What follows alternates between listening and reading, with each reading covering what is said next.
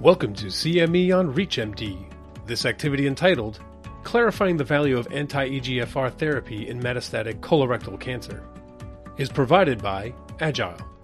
Prior to beginning the activity, please be sure to review the faculty and commercial support disclosure statements as well as the learning objectives. With a median survival of less than 3 years, patients who are diagnosed with metastatic colorectal cancer have an uphill climb ahead of them. Studies have shown that both mutational status and tumor sidedness impact survival and disease progression. For patients with BRAF V600E mutated metastatic colorectal cancer who have already undergone aggressive first-line treatment, the prognosis is dismal, with a median survival of about 1 year. Despite advances in therapeutic treatment options, there is still a high unmet need for updated, practice-changing clinical evidence that would ultimately improve outcomes for patients with metastatic colorectal cancer, especially for those with right-sided tumors and BRAF mutations. This is CME on ReachMD, and I'm Dr. Scott Kopetz. And I'm Dr. Elizabeth Smith. And I'm Dr. Elena Elliott. Let's get started with our first chapter. Dr. Smith, can you give us a brief overview of the global impact of metastatic colorectal cancer and the importance of molecular testing? So let's first of all split this into colorectal incidence and mortality. Colorectal cancer is the third most common cancer diagnosed globally. About 1.8 million patients are diagnosed with colorectal cancer every year. This is about 10% of all cancers diagnosed. Colorectal cancer is on the increase. We can anticipate cases that are diagnosed will increase by around 30% by 2030. Currently, colorectal cancer is more common in countries which are highly developed, like the US and Europe.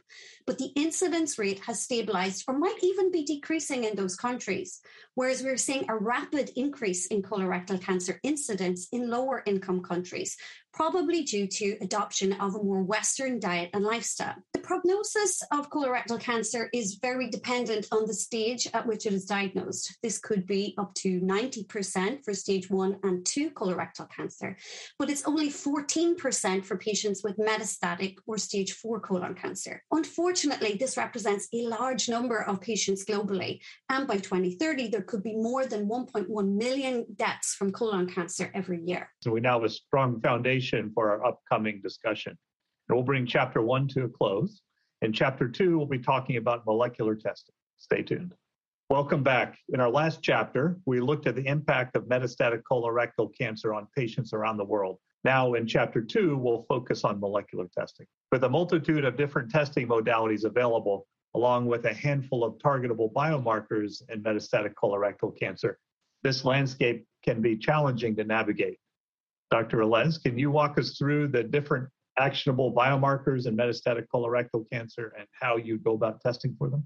Absolutely. Now we cannot take any decision in advanced colorectal cancer without testing some crucial biomarkers that have an importance in the underlying biological disease of this particular patient. So it is mandatory to test exons 2, 3, and 4 of both KRAS and NRAS. The importance here is to select an anti-EGFR treatment combined with chemotherapy for the frontline setting, and this is particularly important for those patients who have a left-sided colorectal cancer. Also, since 2016, we are testing exon 15 of BRAF at the beginning because of the bad prognosis effect of this particular biomarker, but we also know that patients whose tumor has a BRAF V600E mutation do not obtain benefit of adding anti-EGFR treatment to the chemo backbone. So this is particularly important, but I would also say that testing the microsatellite instability is particularly relevant to consider those patients for immunotherapy in case the tumors are MSI high. Additionally, we have now evidence about the potential role of HER2. It is true that we don't have trials in the frontline setting assessing the combination of targeted treatments with chemotherapy for these particular patients, but we know that we have several compounds directed to this particular biomarker with impressive efficacy in second and third line. Also, for some selected patients, I would say those patients who have an MSI high tumor without mutations, in either KRAS, NRAS, and BRAF. And without Lynch syndrome, these patients may have an enrichment of NTRK fusions. And indeed, in this particular case, it's important to offer them a targeted treatment if it is available. An important thing also to discuss is the accessibility to perform this test. The preferred scenario would be to perform an NGS panel in order to assess all these particular molecular aberrations. And for example, in the refractory setting and in a research environment, we can consider other platforms of test, including more genes, but also fusions. But it is important to be testing for all our patients, particularly in the front line. So it is not an exclusion to offer a surgery for these patients, but needs to be discussed in a molecular tumor board. Sometimes the first physician that meets the patient, for example, could be the surgeon. And in certain cases, it would be interesting to offer systemic treatment prior to offer any other type of surgical approach. So it's particularly important to discuss these patients in multidisciplinary tumor boards. Thank you, Dr. Les, for a nice summary. And I fully agree that mutation testing for KRAS, NRAS, BRAF is critical. MSI testing should be done in all patients, and also HER2 and potentially fusion testing, as you mentioned, in selected patients. And I think also recognizing how to interpret these different mutations, especially in BRAF, as we'll get to, where V600E mutations can be actionable, unlike other alterations that may be found. So this wraps up Chapter 2. In Chapter 3, we'll focus on therapy selection for the specific BRAF V600E mutations. Stay tuned. Welcome back. In the previous chapter, we discussed molecular testing and biomarkers in metastatic colorectal cancer. Now in Chapter 3, we're going to dive into treatment selection. Selecting the right therapy for the right patient at the right time is key to improving patient outcomes in metastatic colorectal cancer. Dr. Smith, how would you go about selecting the appropriate therapeutic treatment regimen in patients diagnosed with BRAF V600E mutated metastatic colorectal cancer? For those just tuning in, you're listening to CMD on ReachMD. I'm Dr. Scott Kopetz, and here with me today are Dr. Elizabeth Smith and Dr. Elena Ellis. We're discussing the value of targeted treatment in the management of patients with metastatic colorectal cancer. So in the first line setting, at the moment, our treatment of choice for BRAF mutant colon cancer is a chemotherapy doublet or triplet plus or minus an anti-angiogenic drug. But in the second line setting, we have a new standard of care specifically targeted at the V600E mutation. To successfully treat BRAF mutant colorectal cancer, we need to target both BRAF and the EGFR pathway.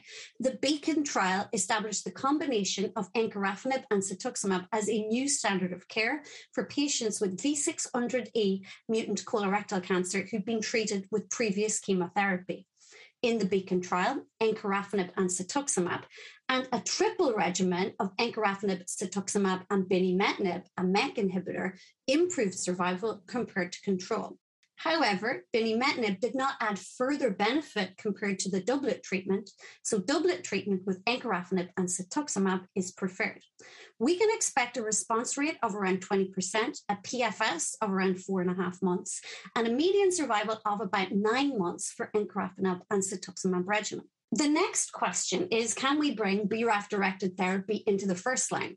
The first data that we have seen presented in this sphere is from the ANCHOR trial. This was a phase 2 non-randomized trial in just under 100 patients with treatment-naive BRAF V600E mutant colorectal cancer. Treatment was the triplet of encorafenib, binimetinib, and cetuximab. What we saw was response rates of around 48%, a median PFS of just under 6 months, and a median overall survival of just over 17 months, which is better than expected for a BRAF mutant population. The question then is, can we go one better if we use BRAF inhibition with chemotherapy? And that's what the Breakwater trial is doing. This is a large global phase 3 randomized trial, which has just presented a safety run-in of encorafenib and cetuximab, plus either FOLFOX or FOLFIRI chemotherapy, which are our standard first-line regimens in colorectal cancer. it was really important to understand whether encorafenib impacted on the metabolism of irinotecan via UGT1A1 and CYP3A4 enzymes, because this happens in vitro. So just over 50 patients were enrolled in the safety run-in, and no new safety signals were noted, which is reassuring. The most important takeaway from Breakwater is that, as expected, encorafenib did not affect the metabolism of oxaliplatin, but the area under the curve of irinotecan and SN38, which is the active metabolite of irinotecan, were significantly reduced by encorafenib.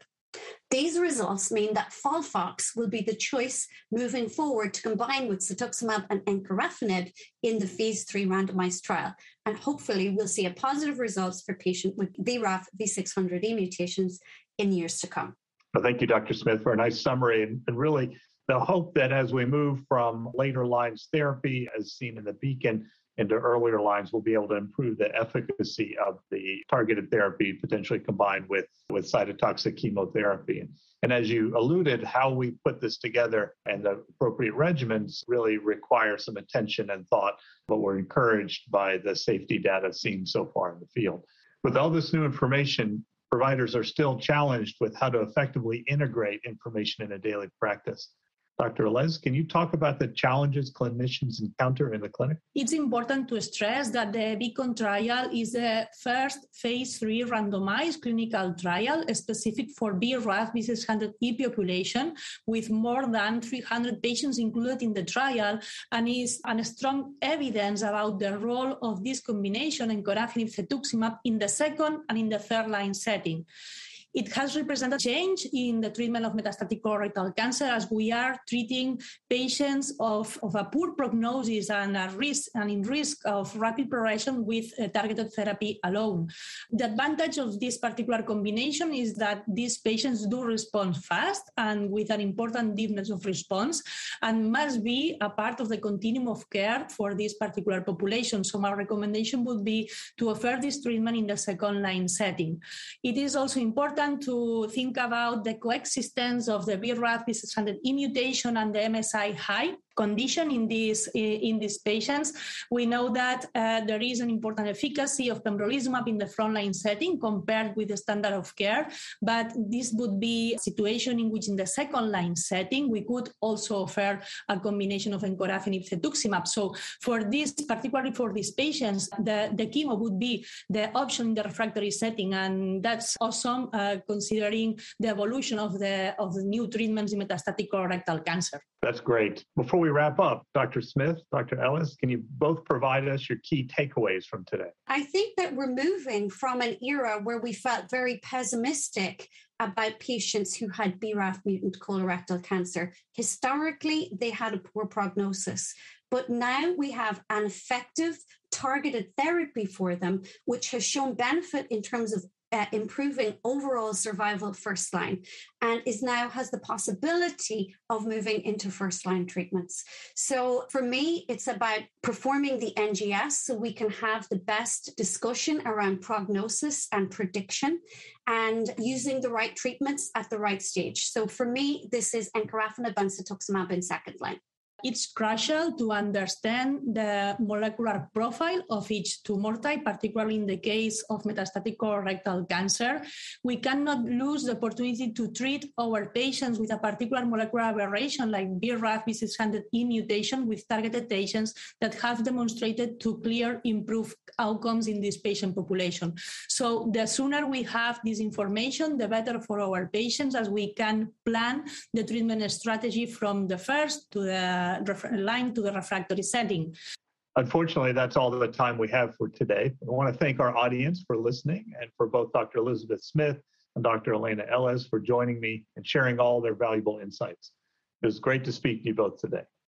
Thanks for the invitation, Dr. Kopacz. It was lovely to speak with you too. Thank you so much. Thank you for your attention, and a pleasure to share these minutes with you. You have been listening to CME on ReachMD. This activity is provided by Agile. To receive your free CME credit or to download this activity, go to reachmd.com/agile. Thank you for listening.